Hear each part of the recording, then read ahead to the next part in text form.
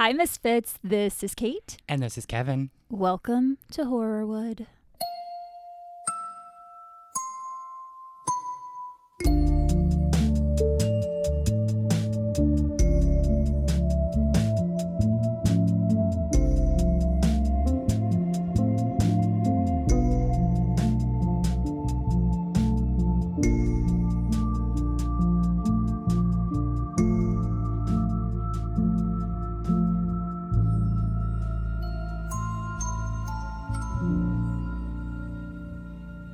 And welcome.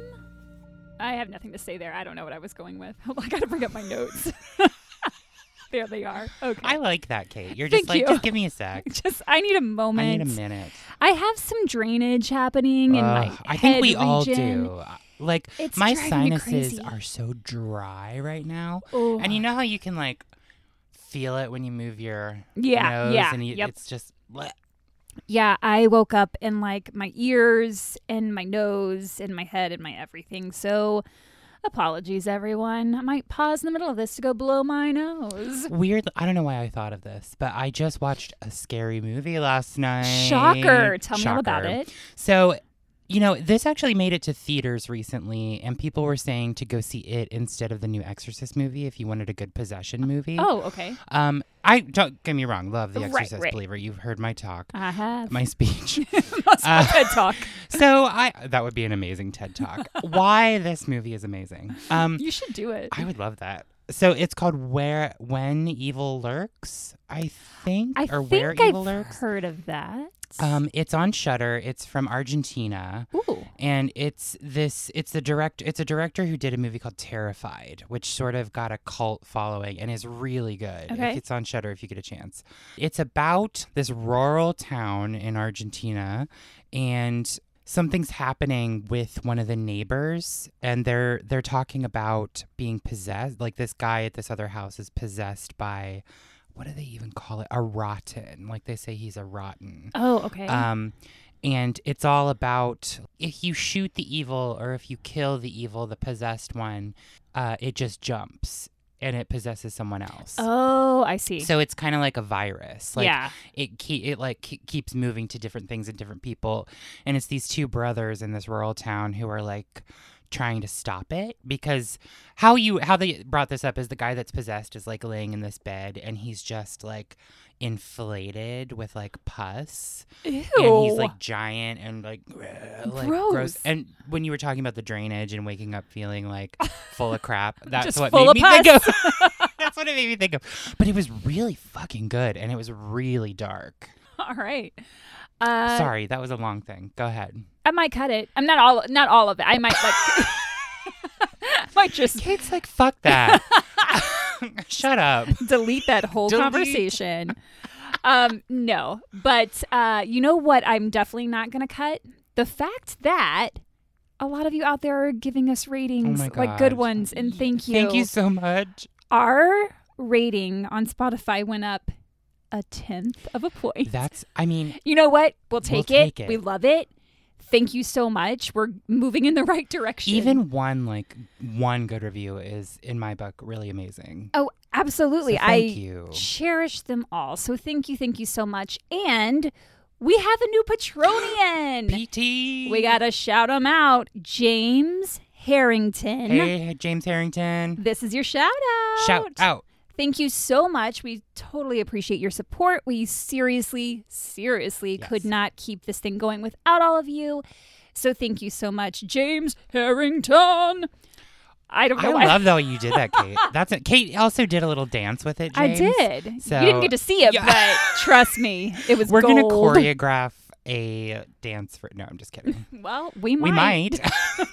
When I was in college, I took a ballet class, and I did my final dance number. I had to choreograph it with a friend of mine, Christine, who was also in the class. Uh-huh. And we did it to Anna Nolik's Breathe, parentheses, 2 a.m., and I got a C-.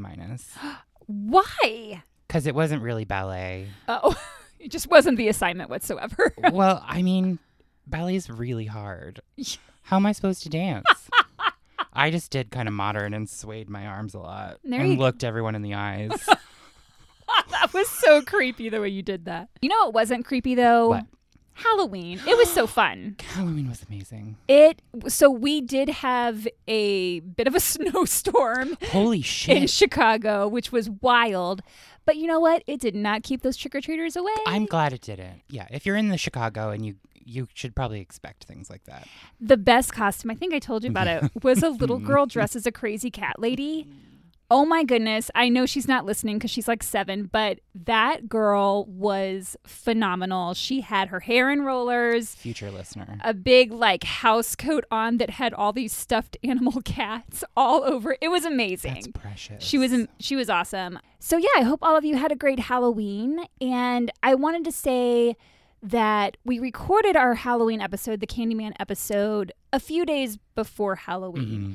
And I made a decision a while ago to not talk about current events necessarily, because a lot of times we're recording, that by the time that the recording comes out, those events are in the past. Happened, right.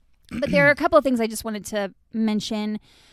There were a slew of mass shootings over Halloween weekend, which unfortunately is not surprising, but we just wanted to acknowledge that. I mean, that's like the real horror of Halloween, and I don't mean to say that as a joke. Right.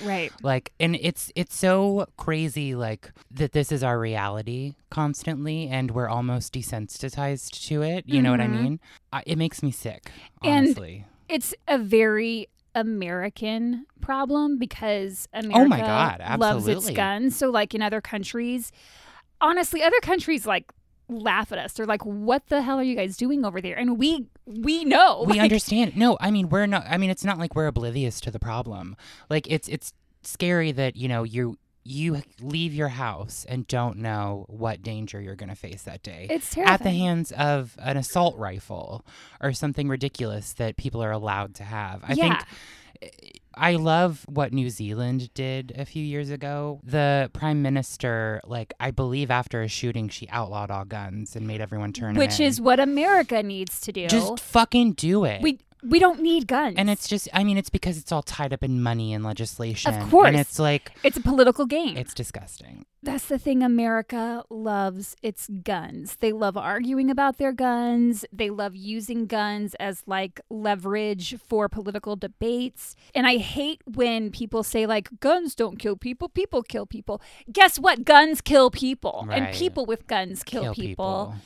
Sorry, I went on like a little soapbox, but... No, Kate, I think you're absolutely right. I mean, it's just to the point where this is happening weekly, daily, everywhere. Everywhere. And all the time. And no one's doing anything. Nope. No one's doing anything. And they won't. That's the thing.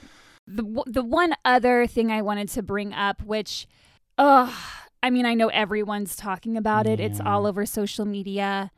Matthew Perry. Oh my God. I think I'm still in shock. Yeah. And, they rerun Friends every night. I can't remember what station it's on, but it's always on at night. And I would sometimes turn it on to that, just like as I'm settling down into the evening to kind of chill things out. And I have not been able to bring myself to watch it because it's too sad. That's harsh.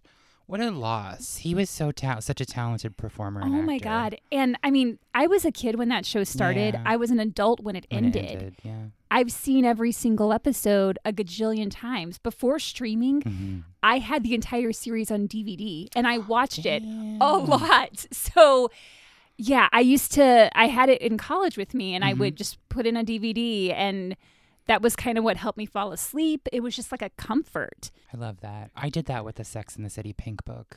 Oh, I definitely had the Sex and the City on DVD as well. Yeah, it's just, it's so heartbreaking. And there's nothing I can say that hasn't already been said, but I just wanted to acknowledge that. Also, I didn't realize until he passed that Keith Morrison was his stepdad. Did you not see that? No. Holy shit. I had no idea.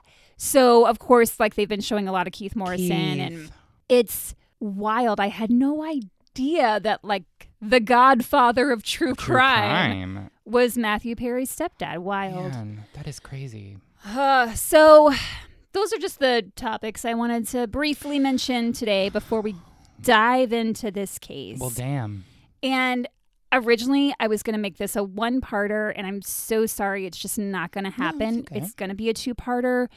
If we're able, we'll try to get part 2 out later this week. So you're not waiting until next Monday, but I can't make any promises because there's been a lot going on here. Hey, it's a busy time. Before we begin, I want to give a massive shout out to Anthony Wayne. He writes a blog called Crime Blogger 1983. It's on crimeblogger1983.blogspot.com. We'll link it, so don't worry if you didn't catch that. He also writes on Medium under the name Sherlock Holmes, but he spells Sherlock S-H-U-R instead of S-H-E-R. And my computer really hated that. So I'm just going to reference him as Anthony Wayne. He did a deep dive into this case several years ago. Wow. And I was able to access a lot of news articles because he had found them already and provided links on his site. So I'll link his blog for sure. Okay. A lot of those articles can also be found on newspapers.com. He was a guest on the Unfound podcast back in 2017 talking about this case. So I'll link that episode as well. Great. This case is wild. Exciting. I originally picked it because I was like, oh, this is a nice contained case that I can crank out because there's been a lot going on here. And I didn't have a ton of time. And then the more I dug into it, I was like, well, damn. Oh, shit. So 2-parter. I'm ready. All right. July 6, 1983 was a Wednesday. 18-year-old Tammy Lynn Leppert was waiting for a friend to pick her up from her home in Rockledge, Florida. They had plans to go to Cocoa Beach.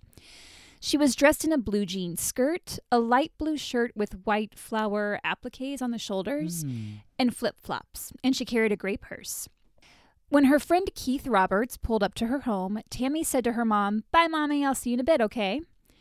Tammy's mom, Linda Curtis, noticed her daughter had not combed her hair before leaving, which was unusual because, according to Linda, Tammy was very particular about her appearance, always wanting to look her best when she was going out. Because Tammy wasn't just your average teen spending the summer eating pizza rolls and watching TV on the couch. Ooh, I want some Totinos. Oh, so good. Tammy was a rising star, a model, actress, and literal beauty queen. She'd been competing in and winning pageants since she was just 4 years old. I feel like you have some thoughts on that. I just, whenever I hear child pageantry, I think of like that TLC show, Toddlers and Tiaras. That's exactly what I thought And about. I always wanted those little fake snap-in white teeth. Wait, what? Oh, Kate. Yeah, their teeth are not real. Stop. They have like they're like these little snap-in plastic or porcelain things that you pop over your teeth, and they're just like bright white. They're like veneers for toddlers. Yeah. Seriously? Yes. I did not know this. I don't think I'm making that up. Do they make them for adults? Serious question. I think so. I mean, I don't know. I think you and I should get some pop-in white teeth. I could love use that. them. Me too. These old corn kernels are crumbling. Corn kernels. So Tammy had also recently completed a couple of small roles in films. One in the movie Spring Break, which was about college kids on spring break, and a bit part in a little movie called Scarface. Holy shit. Yep. I've never seen it. Okay, not gonna lie, neither have I. I've seen Oh my parts God, of Kate, it. we should watch it. But I've never seen the whole thing I all haven't the either. way through start to finish. Tammy had her sights set on Hollywood. And in Brevard County, Florida, where she grew up, she was considered high profile, a big fish in a small pond. Oh, I love that. Which is why it really stuck out to Linda that her daughter had not combed her hair before leaving that day. Yeah. That is strange. Yeah. Tammy and Keith drove to Cocoa Beach about half an hour away from her house. She loved Cocoa Beach. It was one of her favorite places. Keith stated that Tammy had asked to borrow $300, which he gave to her. That's a chunk of change. It's a lot of money, especially back in 1983. Was it just to go to the beach? Unclear. Okay. And Keith also said that Tammy tried to convince him to take her all the way to Fort Lauderdale to see a friend. He refused to do it, saying he didn't have the time because Fort Lauderdale was 2 hours away from Rockledge, where they were. That's crazy. He was like, absolutely not. That's too far away. That wasn't the plan. He said, why don't I just take you back home? Yeah. His refusal to drive her to Fort Lauderdale really upset her. They got into an argument, and according to Keith, at that point, Tammy said, let me out, let me out. She just wanted out of the car. So he was like, all right, whatever you want. He dropped her off in a parking lot in Cocoa Beach, and Tammy Lynn Leppert was never seen or heard from again. Fuck. This all seems really weird and kind of shady. It's very weird. Everyone in it is kind of shady. We're going to go into some background. We are in Florida. Okay, I didn't want to say it, but since you did, I'm there's a lot of stuff going on. The penis of America is what I've heard it called. Sorry. That's a joke from 30 Rock. All of our Florida listeners just turned off the podcast. No. Listen, there are some great people in Florida, mostly around the Disney area. But that you've localized it to a specific part. I'm kidding. Have you been to Florida, Kate? Do you ever go? Have. I mean, I don't go. You don't just go? I don't just hop on a plane and go. Kate's like, I'm going to Florida. And I say it just like that. Florida. I went when I was a kid because I went to Disney. And then when I was in high school, my school went down there for a trip. But that's really it. My grandparents would always spend the winters in Daytona Beach.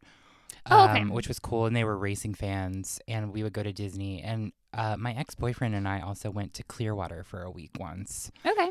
Which was really beautiful. We both got really sunburned, though. So that's where you got the sunburn? Yeah. Oh. And he got sunburned on the back of his legs so bad he couldn't walk. Oh, that's so we awful. had a nice 1 or 2 days, and then we were both just yelling at each other because we were in pain. Oh, no. Wear your sunscreen, everybody.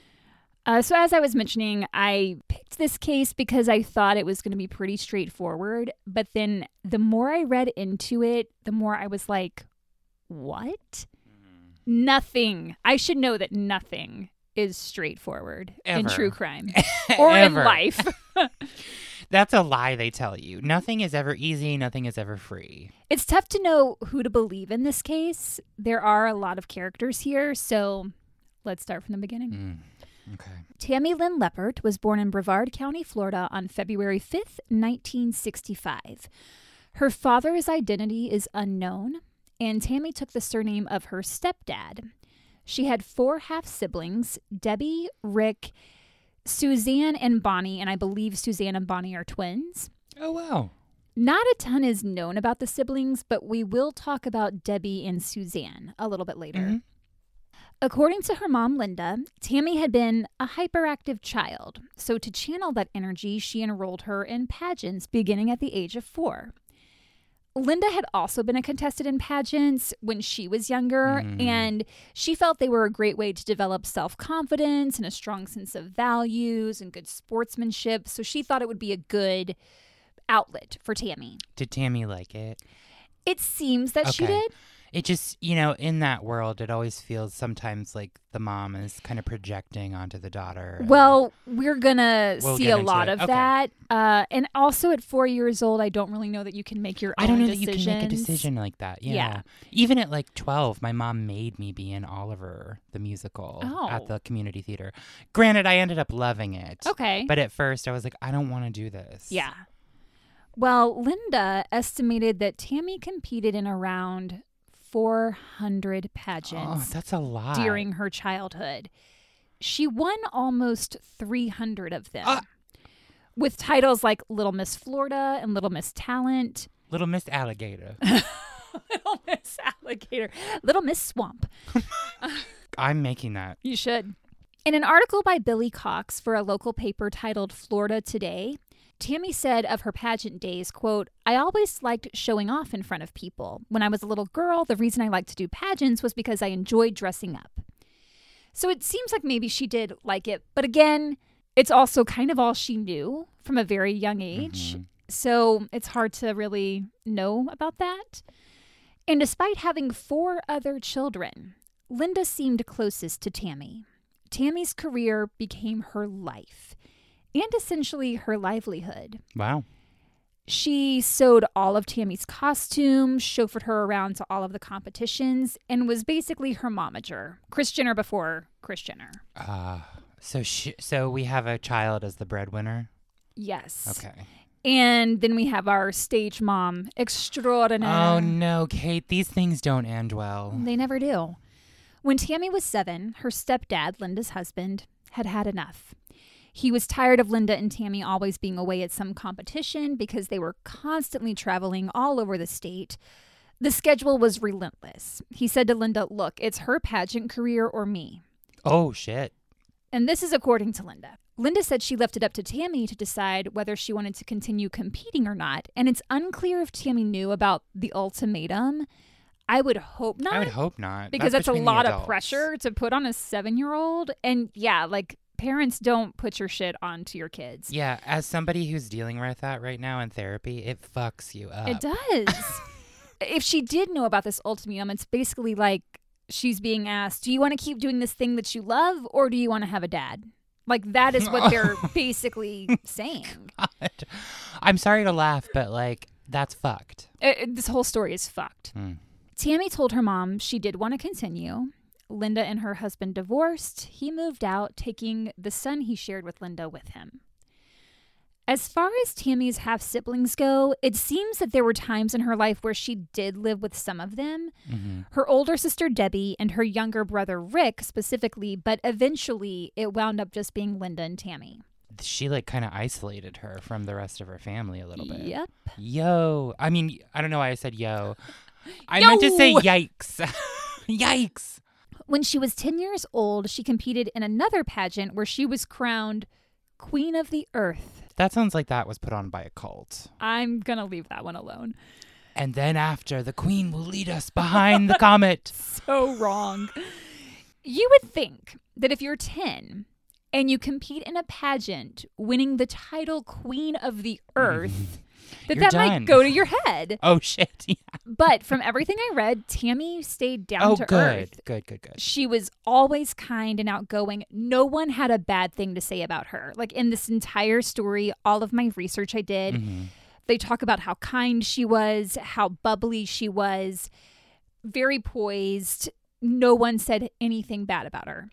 On the episode of the Unfound podcast I mentioned at the start of this, Anthony Wayne describes a time when Tammy was in a pageant competition, and when it came time to announce the winner, the host accidentally called the name of another little girl. And so that little girl was crowned. And it wasn't until sometime after the fact that the organization called and let Tammy know that she had actually won. Was Steve Harvey the host? It was the pre-Steve Harvey. So Tammy said, let her keep the crown because she saw how happy that little girl was when she thought she'd won. And so Tammy was like, just let her be the winner. Well, that was nice of Tammy, but that's also fucked up on the part of the pageant. Sure, but like, I don't get this whole like calling the wrong name shit. Like it just happens so much. Like, remember weird. La La Land and Moonlight? Oh, yeah. Fuck. I hated La La Land. Oh, we should. That might be a fun Patreon episode. Yeah, I like it. But that just kind of gives you an idea of the kind of person Tammy was. Competing in pageants opened a lot of doors for her. Directors and talent scouts would attend, and soon she started booking acting jobs in local commercials. She loved acting, stating once that it's what kept her breathing. So, whoa. She even used acting as her talent in pageants, because whereas a lot of kids play an instrument or they sing or whatever, no one was really busting out a monologue. What would be your talent in a talent show, Kate? That's a good question. I'm really good at eating Nutella biscuits. I've seen you do that. You are. Thank you. And I'm great at sitting on the couch with my dog in my lap. Okay, I would love to see you for 5 minutes sit on a stage, on a couch, with a doggy eating biscuits, and that's just it. That's it. I think we need to expand what talent means. Thank you. It would be like an what are those called? Like an interpretive dance, but not a dance. Like a modern art exhibit. It would be a. I know what you're talking about. Like the woman who stared at people across the table. Marina Abramovic. Yes. Why can't I think? Like an immersive like art piece. Yeah, I know that there is a name for it. I can't. That's what my degree is. I can't even think about it. What would be your talent? Ooh, I think I would just get up there and make up a song on the spot. I think you'd be good at that. Yeah, I would be like, I'm gonna go to the mall and we're gonna buy some clothes and I don't want to fall because it'll hurt my knees. And your toes. And my toes. If you want to rhyme. Hey. Then it turns into a rap. And then I do Zumba. Yes, yeah, I would do Zumba. That's it. So Tammy found that the talent competition was where she could kind of be different and stand out with acting. Yes. And so her go-to piece was as the character Peter Pan in the scene where Tinkerbell is dying. And she has to, I don't know why you're laughing, but now I'm laughing. Well, no, I mean, every time I think of Peter Pan, I just think of like all those really like not great theater companies that decide to use a fly system and then they just slam the actor into a wall. It happens all the time. Oh, shit. I don't think she flew. I think this is the scene where like she's clapping and trying to get the audience like clap to get to get Tinkerbell to come back to life. Yeah. So apparently with this piece, she really was able to shine. And her mom said that every time she performed it, she won the competition. And that's both national and state competitions, according to Linda. You know, actually, I changed my talent. It would be showcasing a stage accident as Peter Pan. Like I would fly in and then they would smack me into a wall and then everyone would be like, oh, and I would pretend to be knocked out, and then I would come to life and be like, I'm okay. And then you start doing Zumba. And then we do Zumba as Peter Pan. Yeah, Kate, that's it. Kate, we figured it out. And I'll just be over there on the couch. As a child, a local paper even named Tammy Brevard's answer to Shirley Temple. At just 13 years old, she was on the cover of CoverGirl magazine, and that same year, according to her mom, she was going to have a perfume named after her. What? We went from local pageantry to national magazine. Here we are. Not only that, Linda told the Orlando Sentinel that Tammy would soon be auditioning for a movie role in Atlanta and was already the star of a film called CoverGirl Behind the Scenes, where she would be playing herself. Like kind of like because she'd gotten the cover of that magazine, like they were going to showcase her getting ready for that, I guess.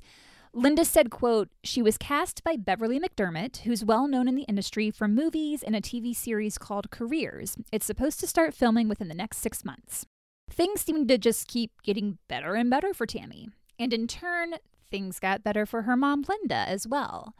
Linda was Tammy's agent, advisor, and acting coach, all rolled into one. So much. Be a mama. Be a mom. That's the thing. And thanks to Tammy's success, she was able to open her own modeling company called Galaxy Model Workshop. It was also known as Galaxy Productions. I'm picturing her mom as like an Abby Lee Miller type. Okay, the fact that you said that, because I'm going to post a picture and you're not far off. Oh my God. Local newspapers stated Linda had a talent for turning kids, both male and female, into stars. Tammy was certainly one, at least in Brevard County, Florida.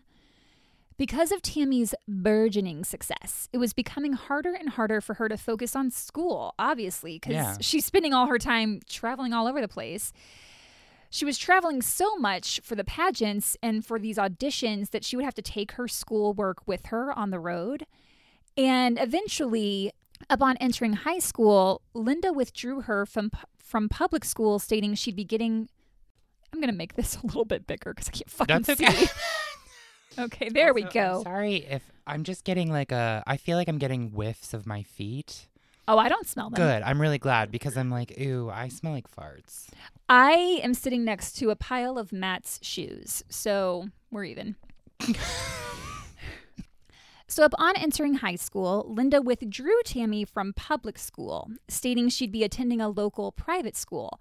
I'm not sure how that makes any difference in the amount of schoolwork you need to get done. Wouldn't you have I would imagine more schoolwork in a private school? I don't know. I guess I don't know enough about private schools, but that was their answer to Tammy's missing so much school. Oh.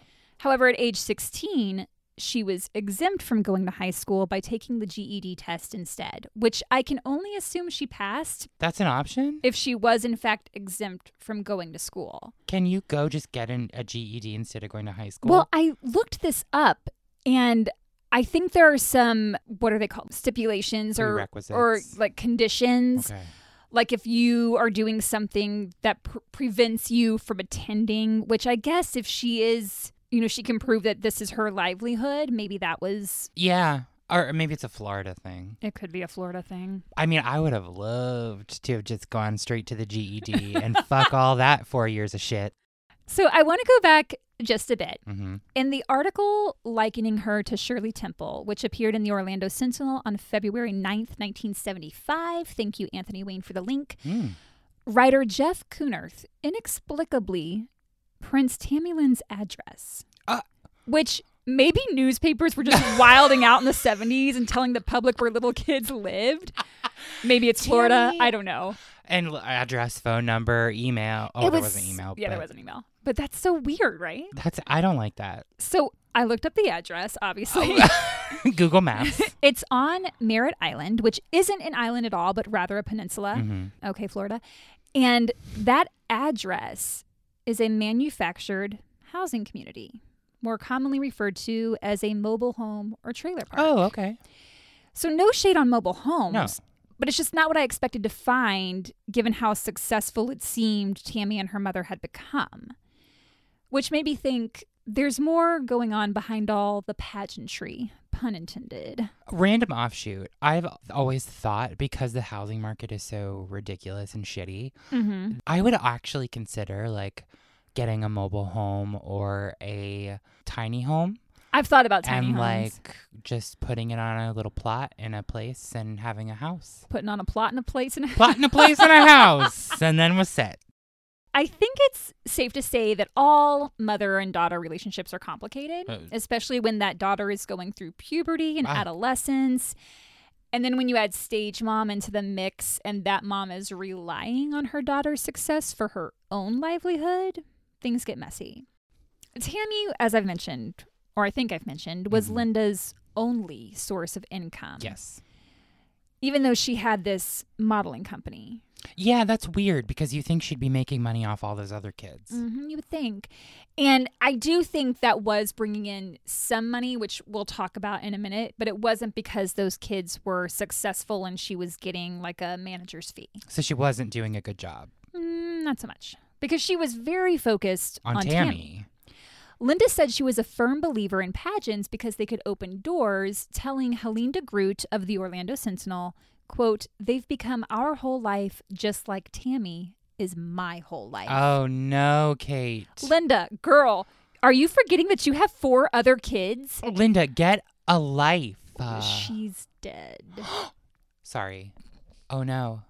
Well, at that time, she should have got Get a... Oh, no. I'm going to stop talking. Kevin, speechless. Please continue. Like I mentioned earlier, although some of the other kids did live with Tammy and Linda at one point, it eventually became just the 2 of them. One of Tammy's sisters, Suzanne, was adopted out and never even met Tammy. I can only assume it was the same for Suzanne's twin, Bonnie, though I can't confirm that. But Tammy's older sister, Debbie, who's technically her half-sister, Right. did live with Linda and Tammy for some time, and so Debbie, who was 4 years older than Tammy, witnessed a lot. According to Debbie, Tammy and Linda used to fight a lot. During one of these fights, Linda threw a butter knife across the room at Tammy. Debbie also said that Linda herself had a rough childhood, so it seems the pattern of abuse was repeating. It does repeat. That sounds like I, Tanya. Do you remember? Oh, that was a good movie. Yeah. I mean, it sounds like that relationship, that mother-daughter. I got you. Yeah. Debbie's also quick to say that she loved her mom and that her mom loved her kids, but just didn't know how to show it. That's tough. Yeah. Oh, man. And then, of course, Tammy is like wrapped up in her so hard. Oh, yeah. Yikes. I don't love it.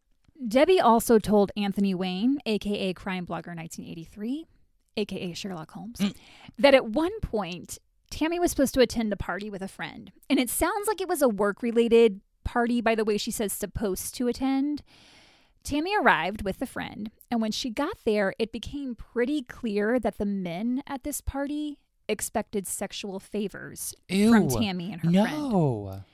And Tammy was likely still a minor at this point, though we don't have a date for when this occurred.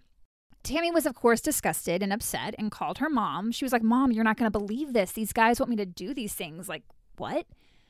And so she's expecting her mom to be like, "Oh my God, get out of there," you know. But instead, it seemed like Linda knew that this was going to be expected of her at the party and basically told her, "Well, do what you have to do." No, Linda. I take that to mean that she's saying this is how the industry works. You have to do it. You have to do this. You do not have to do this, Tammy. And she didn't. She left the party. Good. Oh, good for Tammy. Yeah. But according to Debbie, this wasn't the only time this kind of thing happened. It was like Linda was trying to pimp out her own daughter to get financial gain. Gross. Again, that is from Anthony Wayne, who was able to talk to Debbie. That's what she told him. We don't know all of the Right. We're not privy details. to all of the information. Exactly. Linda Curtis was described by multiple people as a con artist. I thought, when you said that, I thought you were going to say as a cunt. Sorry. Nope. I heard the hard C and I was like, oh, Kate, we're going there. She had that company, the modeling company or whatever you want to call it, Galaxy Productions. That's a shitty name. So I looked it up and it's no longer in existence. Sure. I mean, she's passed away, right. as I mentioned. But right. There is a company in Florida called Galaxy Productions. Oh, shit. Like an event coordinating kind of place Sure. or event planning. And I think they're probably fine and not putting... No, I'm sorry. In the context of Linda having a company named that, I'm sure Galaxy Productions puts on wonderful events. I actually like the name of it. I'm not going to lie. I think she was advertising it as a modeling/talent agency that also offered acting classes and was going to make your kid a star. She could make your kid a pageant winner and get them commercial work and work in TV and film, sort of like, look at my daughter. This was all my doing. And this is one of the oldest scams in the book. Oh, gross. I know where you're going. Yeah. So she wasn't making money. She was conning people. She was conning to people. get money from them. Exactly. Got you. I think it happens. It definitely used to happen a lot in the entertainment industry. I think it still does to an extent.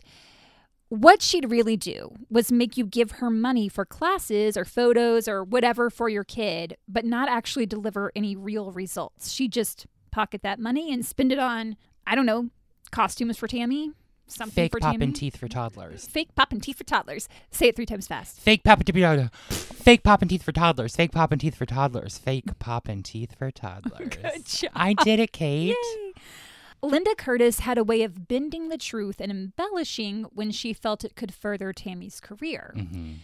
For example, like I mentioned earlier, she told the Orlando Sentinel that Tammy was going to star in a film called Cover Girl Behind the Scenes. And I'm going to read her statement again just to refresh your memory. She says, quote, Tammy already has a lead role playing herself in a movie called Cover Girl Behind the Scenes. She was cast by Beverly McDermott, who's well known in the industry for movies and a TV series called Careers. It's supposed to start filming within the next 6 months, I think in Florida. So I intentionally left out the I think in Florida part earlier. Mm-hmm. It was the part that immediately jumped out at me when I read the article, because you would know for certain where the filming was to take place. Tammy was 13 years old at the time. Mm-hmm. There is so much paperwork involved if you're going to perform a role on camera. If you have to travel for the role, you're compensated for that. There would be a per diem. All of that would have been worked out before any papers were signed. And especially because she's a minor. And she's a minor, I was just going to say, yeah. So then I did the obvious thing and looked up the film Cover Girl Behind the Scenes, which, based on my very deep dive of the interwebs, doesn't exist. Exactly. It doesn't have an IMDb page. It's not listed on Tammy's IMDb page. And I searched the web but could not find anything. So then I looked up Beverly McDermott. Mm-hmm. She was indeed a casting director at that time, and she was based in Florida. But she didn't work on a show called Careers, as Linda stated, and there is no mention of the CoverGirl movie. I would think if Beverly McDermott had learned that her name had been credited in the paper erroneously, she would have called to correct that, but not necessarily. And who's to say she ever even knew about the article? I also tried to find more info on the perfume that was supposedly going to be named after Tammy, but I couldn't find anything. I think Linda just said things and embellished things to drum up publicity for Tammy. And I also think she had a contact with the local papers, Florida Today and or the Orlando Sentinel, but mainly Florida Today because it seems a lot of the things reported in these articles are statements made by Linda that are taken at face value without any fact checking, like the number of titles Tammy won and what movies she was up for. There's a Florida Today article by Billy Cox. The majority of the Florida Today articles are by this guy, Billy Cox. Not all, but most of them. It's dated September 20th, 1995, and it focuses on Linda because she was on her deathbed at that point. This is 1995. Okay. In the article, Billy writes, quote, As owner of Galaxy Productions on Merritt Island, Curtis's track record for turning youngsters into beauty contest and talent show winners, complete with big money incentives, drew reams of national attention during the 1980s, from ABC's 2020 to Life magazine. Did it? No. I looked and I could not find anything Lies. to corroborate this. Wait, who said that? This is Billy Cox of Florida Today, and he wrote most of the articles regarding Linda and Tammy. So he was obviously like in Linda's pocket. I don't know that. I can't confirm that. Speculative. All I'm saying is he's the one who wrote most of the articles. That's all I can say. All right. Well, I'm taking that to mean that you take it however you want it. She allegedly... No, I'm just kidding. There is no link between 2020 and Galaxy or Life magazine and Galaxy. Florida Today isn't even a national paper. It's not even a statewide paper. It's a local paper. It only serves Brevard County. While most of the Florida Today articles are centered around Tammy's career in the early 80s, there is one that focuses on another child at that time, a boy named Wing Flanagan, who was 14 at the time this article was written. Wing is an interesting character. Wing. W-I-N-G? W-I-N-G. Not his real name. His real name is John Patrick Flanagan. But at 2 years old, he informed his parents that his name is Wing. I love it. And do you, John Patrick? Wing. There you go. Wingman. Winger. I won't go too deep into his backstory, but I will tell you that his dad lived in Arizona and he lived with his mom in Rockledge, Florida. Mm-hmm.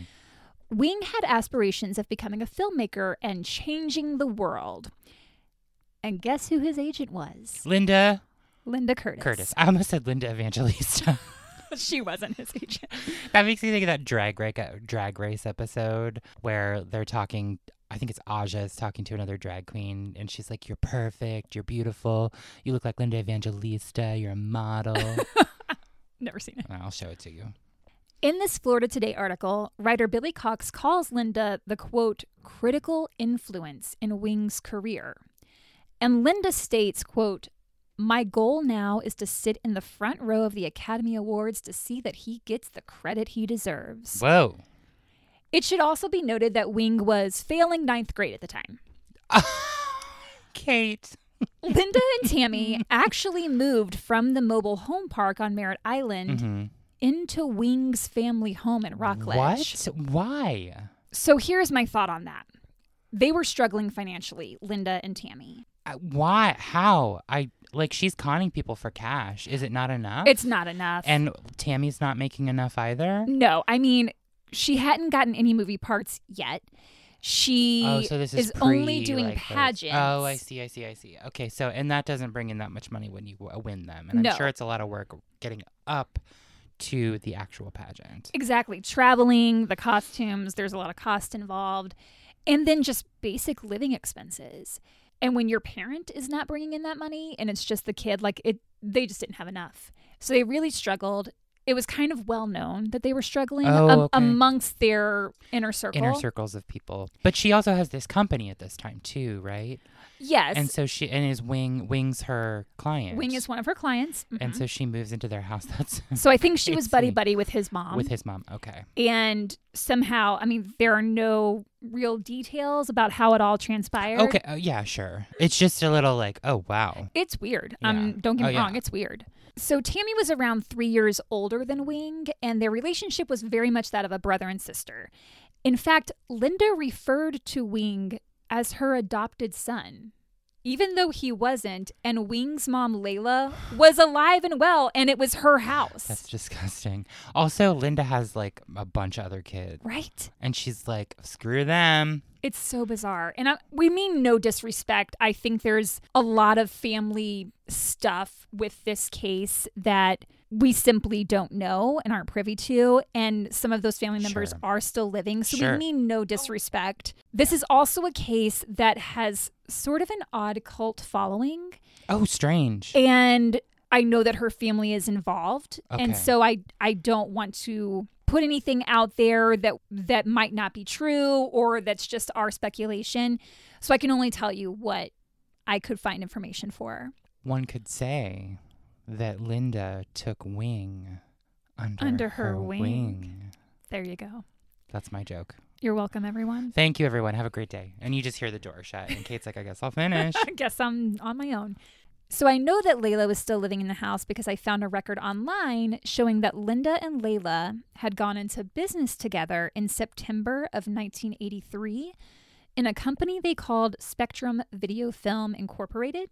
And that company was involuntarily dissolved in November of the following year. And Layla's address is the Rockledge address where Tammy had last lived. So I know that it was the four of them in that home. Yeah. In these Florida Today articles, the one on Wing, as well as ones regarding Tammy's career, there are two names other than Linda Curtis that are mentioned. Oh, wow. Peter Mills and Walter Leibowitz. Who are they? Both of these men were friends with Linda Curtis. Peter Mills was a forensic dentist. He was actually the Atlanta Crime Lab's chief dental consultant. He also drove a DeLorean and produced horror films. What's a DeLorean? Did you ever see Back to the Future? Yes. It's the car. Oh, okay. I've heard that name so many times. I'm like, I don't know what that is. DeLorean was the last name of the guy that Invented that car. And in case you didn't catch it, this forensic dentist also produced horror films. Ooh. But I couldn't find any of them on IMDb. Oh. Supposedly, Ew. he was very impressed with Wing's cinematic eye and really talks him up in this article. Just a few months before Tammy's disappearance, she was set to play the lead in Peter Mills' upcoming film. At least that's what Billy Cox from Florida Today reported.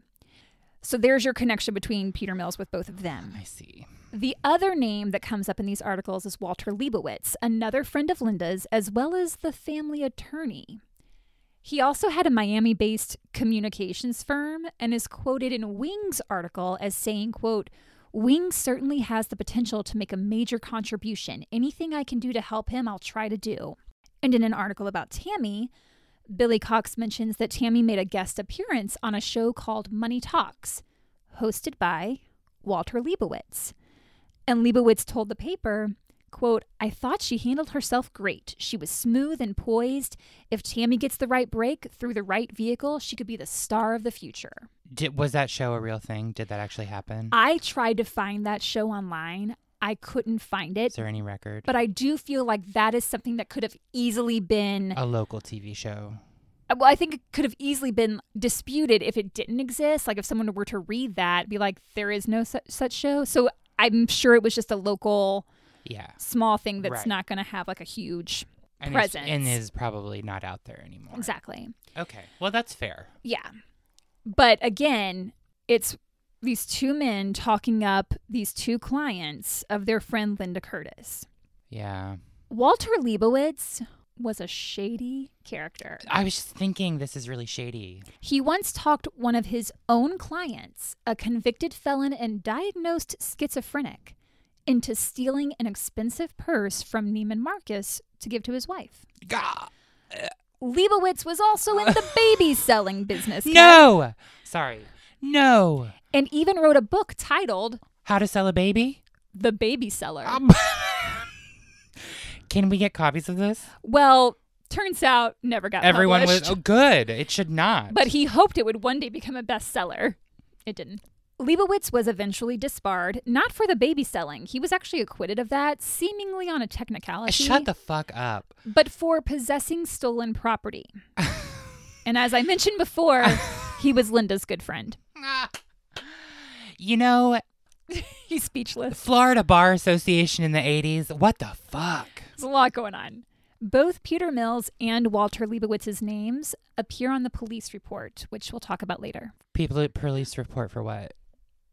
Tammy. Oh, okay, sorry. I'm getting so into the details. I'm forgetting the bigger picture here. I think we talk about it in part 2. Okay, got you. Sorry, I'm forgetting that this is like a long, involved story. It is. It's a we're, journey. We're getting the pieces. We're getting the shitties. The shitty people.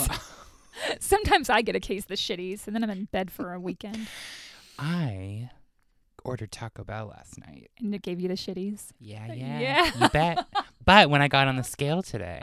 You had lost all that weight. It did. Just pooped it out. 3 or 4 pounds, hey. girl. Let's get back to Tammy. I'm sorry. Yes, this is very serious. After getting her GED at age 16, which is amazing and I fucking love. If she did in fact pass. We don't know. It's not confirmed. It says that she was exempted from high school because she took her GED test. Because she took it. It doesn't say that she passed. It doesn't say the results. I but I'm see. assuming she passed. I'm assuming she passed. She sounds like a smart girl. Also, I think the state would have to come after you if you didn't just pass. stopped going Yeah. to school. So Tammy wanted to focus more on acting and modeling and leave the pageant world behind. She had a small bit part in the film Little Darlings, which starred Tatum O'Neal and Christy McNichol. I've heard of that. It came out in 1980, and on the Unfound podcast, Anthony Wayne tells a story of how Tatum and Christy were jealous of Tammy because when she was on set, people couldn't take their eyes off of her. She was this beautiful blonde girl. She had a way of getting attention, and the story goes that one day there were press on the set, and Tatum O'Neal ordered that Tammy be removed from the studio premises because she didn't want her getting all the attention. I don't know Anthony's source for the story, so I don't know how true that is, but it's interesting. I mean, if that happened, that sucks. Like, that's rude. Her next film was Spring Break, that was shot in Fort Lauderdale in 1982 and released in 1983. Again, it was just another bit part. She played a boxer in a scene. She didn't have any lines. However, according to, quote, an exclusive scoop revealed only to what newspaper, Kevin? Florida Chronicle. Florida. I'll help you out. Florida Today. Helen Cleland, who at that time was the director of national promotions for Columbia Pictures, stated Tammy was the model for the movie's poster. All you see are her hips and stomach, but I'll post the picture. It's kind of, I feel like it's an iconic movie poster. Really? Because when I saw it, I was like, oh, I know this poster, but I might be making that up. And she was a teenager? Is it like a... Yeah, we're going to get into that. So she would have been a minor at the time that poster was shot. And... Can I look at it real quick? Yeah. What's the name of it again? Spring Break. Spring Break movie poster. Ew. I mean, not ew, but it... Yeah. Sometime after wrapping her role on Spring Break, Tammy attended a party. And this is where everything in Tammy's world seems to take a turn. Okay. I've not found any information about who was at this party or where it took place. Very little is known about this party. Mm-hmm. But once Tammy returned from it, friends and family said she was never the same. Oh, God. What happened at the party? We don't know.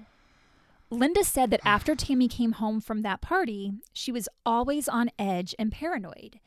And when anyone asked her what was wrong, she would just laugh it off and avoid the question. Eventually, though, Linda said Tammy finally told her that she had seen something so horrible she was going to get killed for it. What? Yeah. But we don't know what it was. Oh, my God. Tammy was really vague about the details, but mentioned something about drugs and money laundering, according to Linda. What the fuck? I don't know what was going on. Linda said Tammy became really withdrawn during this time, mostly just keeping to herself in her room and avoiding her friends. She sounds scared. Yeah, she definitely was, and people around her at the time said that knew it. That fear was genuine. Palpable. One of those friends was Rick Adams. He and Tammy had been really close growing up. He was about 2 years older than she was. And it was more than a brother-sister type of relationship, but not a serious romance. It was like somewhere in the middle. In a Florida Today article, Florida Today, dated March 18th, 1990, Rick said Tammy could have dated anyone she wanted to, but he thinks perhaps the reason that she was close to him was because he never wanted anything from her. She felt like she could trust him. That's nice. Yeah, there was just like a comfort there. A kindness where not everyone's just asking you to do something so they can get money from you. And that she wasn't expected to be sexual because that was such a big part of poor girl. Her career and just all of that. She was his date to both his junior and senior proms. I love it. However, once he graduated college, the two drifted apart. No. Rick said, quote, Tammy had a lot of pressure about her appearance in public because of who she was. She felt like she had this image she had to live up to. Everything she did was like fine-tooth combed. Her makeup had to be just right. Every hair had to be in place. What she wore had to be perfect. It drove me crazy, to tell the truth. I got burned out on the whole thing. With so many people hanging around, so many people coming up to her, it was almost like having to compete for attention, and I wasn't into that. Yeah. However, shortly before she disappeared, Tammy did get back in touch with Rick. She began confiding in him that she thought someone was trying to kill her. And he said her fear was very real. This was not the bubbly Tammy he'd grown up with. She had become a different person. But during all this, Tammy was still pursuing her career. She's still working. She landed a bit part in the hugely successful film Scarface. Again, she didn't have any lines, but this was a big deal. It's Al Pacino, it's Michelle Pfeiffer, and although she wouldn't have a lot of screen time, it's an opportunity to make connections. Like, she was going to be on that set. She could have that to put on her resume. Like, I did this movie with, and she's kind of in an iconic scene too. So I was going to say, like, when you say bit part, was she like an extra, or was she like just she's a like non-speaking? She's like a featured extra. Okay. Where it's her and one other person. Oh, wow. So okay. So she plays a young woman in a blue bikini who distracts the lookout guy while Al Pacino is up in a hotel room watching his friend get dismembered by a chainsaw. So if you've seen the movie, it's that Jesus scene. Christ. It's one of the most iconic scenes in the movie, and you can watch it on YouTube if that's your jam. The scene was shot in Miami in March of 1983. So she had just turned 18 the previous month. So though technically an adult, she's still a teenager.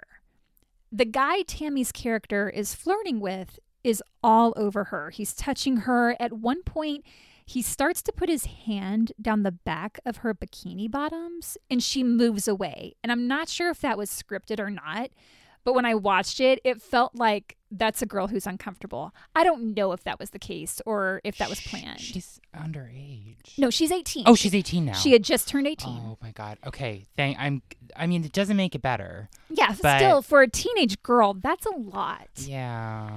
And when you think about it, like, you're in a bikini, there are so many crewmen around. Like, you're just in front of all these really people. Vulnerable. It is, and you're just exposed.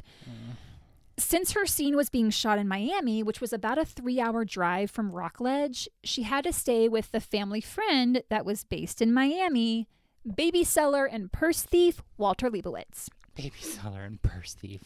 It's reported that on her 4th day of filming, Tammy was watching a pretty gory scene where a character gets shot, and that actor was wearing a blood pack. And when the blood pack exploded, Tammy freaked out. She became hysterical. She could not calm down and had to be escorted back to her trailer. This incident is discussed in the Unsolved Mysteries episode about this case. We'll talk about that episode more we'll actually talk about it in part 2. Oh, Unsolved Mysteries. Mm-hmm. I have not. So I like the reboot, but when I was a kid and I used to watch that show, it scared the shit out of me. That music. Ugh.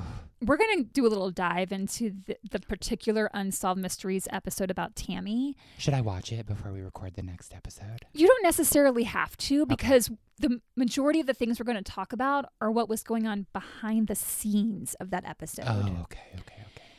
The one who's describing this incident in the Unsolved Mysteries episode is none other than Walter Leibowitz. I just imagine he's like on the street with like babies in designer purses, like, get your babies in purses. Oh my God. He said that the casting director called him, since he was her point of contact, and told him that Tammy was crying and needed to come down to set, which I'm not sure why it would be the casting director that calls, but I don't know the specifics.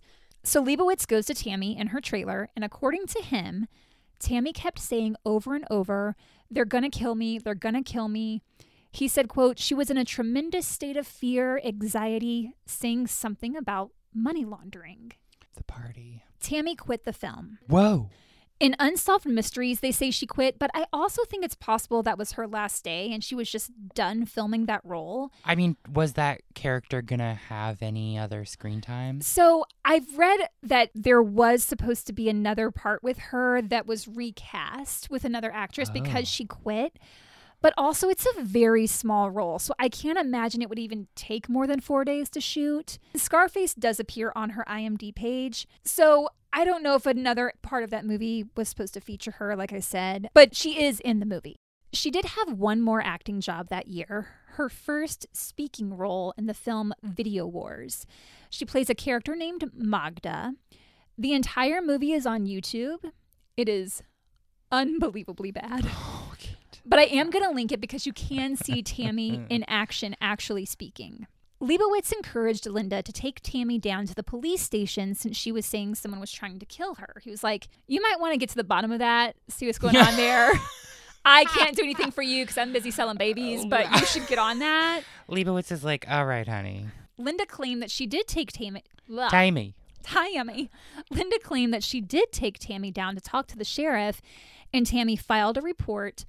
But investigators that worked on Tammy's case said they have no record of that report. Oh.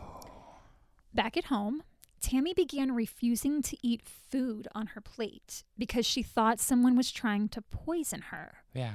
So she'd be sitting next to Wing at the dinner table and offer him food off her plate and be like, eat this. Like she was testing to see if anything would happen to him if he did. Wing said she had good days and bad days. Some days she was almost like her old self, but other days she was real edgy. Things came to a head on July 1st, 1983. Tammy got upset with Wing for something or other and runs outside. But the front door closed behind her, and when she tried to get back in, it was locked out.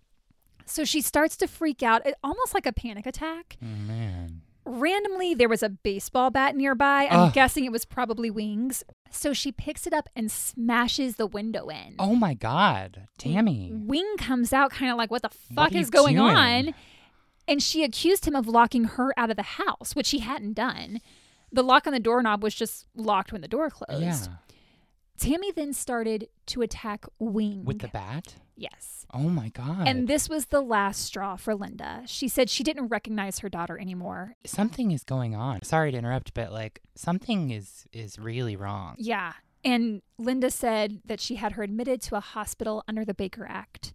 The Baker Act is a Florida law that allows family members to admit loved ones involuntarily if they feel that person's mental health is endangering them and others. So against Tammy's wishes, Linda checked Tammy into a mental health care facility for a physical and psychiatric evaluation. I mean, I know that sucks for Tammy, but if you're feeling so paranoid and scared and it's affecting your life in such a negative way, I can see why her mom would have done this. I do understand it, especially when you are attacking other people in your home. Yeah, that's a little far. Yeah. Tammy stayed 72 hours, which is the maximum amount of time allowed under the Baker Act, unless further treatment is required. And she consents to it? To stay longer? Yeah. I don't know that she even has to consent under that act if they say that she needs further treatment. More than 72 hours. Got you. She was examined by Dr. Barry L. Hensel, Ph.D. No drugs or alcohol were found in her system, and according to her friend Rick Adams, she never drank or did drugs, so they were able to quickly rule out substance abuse as a cause for her erratic behavior. And while she was at this facility, she reportedly didn't display any signs of aggressive behavior or behavior that would be considered out of the ordinary. There is another test that might or might not have been performed while she was at this facility. A pregnancy test. Really? And I say might or might not because Tammy's half-sister Suzanne says both a blood and urine test were performed and both came back positive and indicated that Tammy was about 3 months pregnant. Whoa. However, this has not been corroborated. Not corroborated. And remember, Suzanne was a sister that never met Tammy, but she has kept an online presence in efforts to find out what happened to her. Sure. Debbie, the sister that lived with Tammy growing up, doubts that Tammy was pregnant because Tammy had called her shortly before she went missing, asking to come live with her. Debbie lived in California at the time and said that Tammy had mentioned to her she was pursuing film work out there and wanted to know if she could stay with her. Debbie said if Tammy were pregnant, she would have told her. But would she? I don't know. I don't know enough about their relationship. Exactly. To know. Well, and even so, we wouldn't know. Yeah. According to Suzanne, the doctor informed Linda of the pregnancy test results, which really upset Tammy because she didn't want her mom to know. And if she was pregnant, I could see why she wouldn't want to tell Linda because she was probably afraid of the repercussions, given that Tammy was Linda's source of income and that income relied on Tammy's looks and her availability, and a baby would certainly interfere with all of that. This was several years before HIPAA was enacted. HIPAA went into effect in 1996. But even so, Tammy was 18 when she was in that care facility. So I don't know how the doctor could legally inform her mom she was pregnant unless that's part of the Baker Act that your parent has a right to all that information. I tried looking that up, but I couldn't find the answer to that. Weird. Okay. With doctors finding no reason that Tammy should need further medical care, she was released. Shortly after, she called up her friend Rick Adams. They met up on the evening of July 5th, 1983, the night before she went missing.